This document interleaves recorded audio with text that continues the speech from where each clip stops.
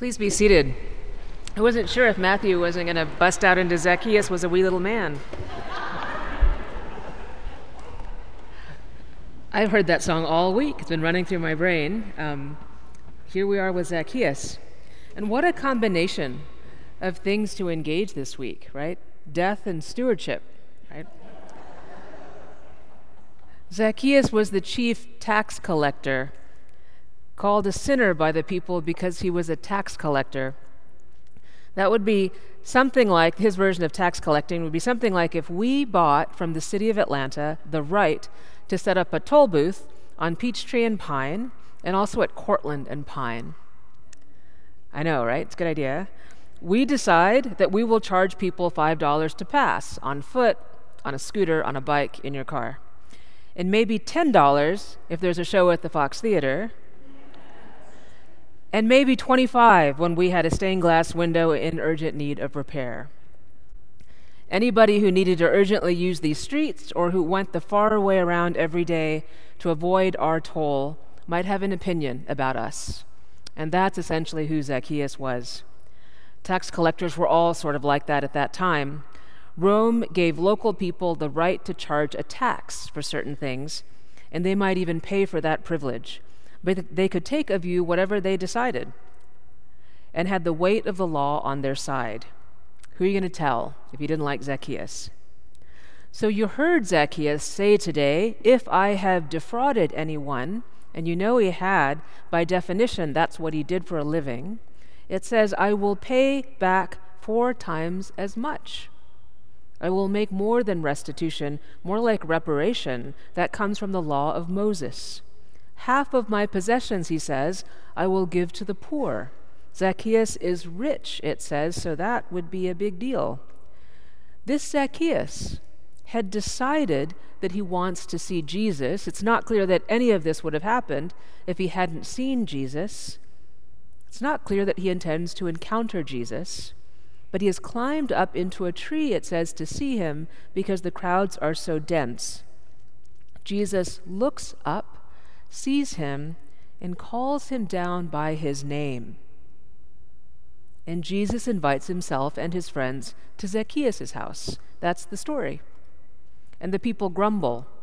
Why would Jesus eat with a sinner? The way a tax collector made their money was the sin, to be clear. That was the sin, to exploit the people. Jesus, their hero, not so many verses ago in Luke, he's healing and feeding, telling the gripping story of the overturning of injustice, has deeply disappointed them in this move. They're grumbling. But Jesus was interesting to Zacchaeus, and our Jesus was interested in Zacchaeus. Some translators say that where the text says that Zacchaeus was short, it could be translated as young, and that's actually how that word is translated in other stories, but that Zacchaeus was a young rich man, one, doesn't make it clear why he can't see, but also would make a little more sense that he could climb a tree, and also might mean that he inherited his wealth. What another level or layer to this story. In the book of Luke, we have a beautifully constructed story all the way through. One of the beautiful pieces that you see is that you can take the Song of Mary at the beginning and literally see it play throughout Jesus' life. I reference it often because I find it so striking. It's like a lullaby full of foretelling of what Jesus' life would include. Remember the lowly raised up and the powerful brought down? Well, here it is. Ched Myers, the Bible scholar, reminds us that this story comes not too far after the story of the blind man who Jesus literally raises up and grants sight. He wished to see. And today we have Zacchaeus who climbs up, it says, wishing to see Jesus, and Jesus calls him down. Isn't it interesting? Myers slows both stories down and notes that both men are caught up in Jesus' attention. He stops and looks at them. He notices them in response to their desire to see him, and they are changed in different ways, but they are changed. Like this whole church sits in the gaze of the Good Shepherd. So be careful out there. The beggar's response is to see. He can see. It is miraculous. The kingdom of God, God's justice has come, an awesome, terrifying miracle. Who is this man with such power? Who uses it for a blind beggar?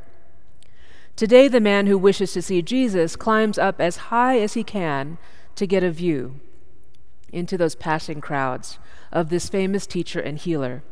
Zacchaeus is given both vision and power to enact God's justice now. Can you imagine, in our time, the wealthiest among us, no names will be mentioned, understanding the money they are legally entitled to by the law as a tool for doing right, making the world more fair for those from whom they are legally entitled to take money? Can you imagine that gift of vision, of kingdom vision, landing upon us today? We don't know why Zacchaeus was curious. The whole key to the story might be there. Had he heard that Matthew, the not quite chief tax collector, was following Jesus? Did he feel so powerful that he was not afraid to be curious? Had he heard a scroll read that week that had been playing in his mind like a pop song? Did his parents sing him an old song of the freedom and dignity of his people? We don't get that part. But today I will suggest that your prayer for yourself this week might be something about asking for curiosity, to go to those places where you might not like the answer, that cause you to question the assumptions of what must be in this world that we live in.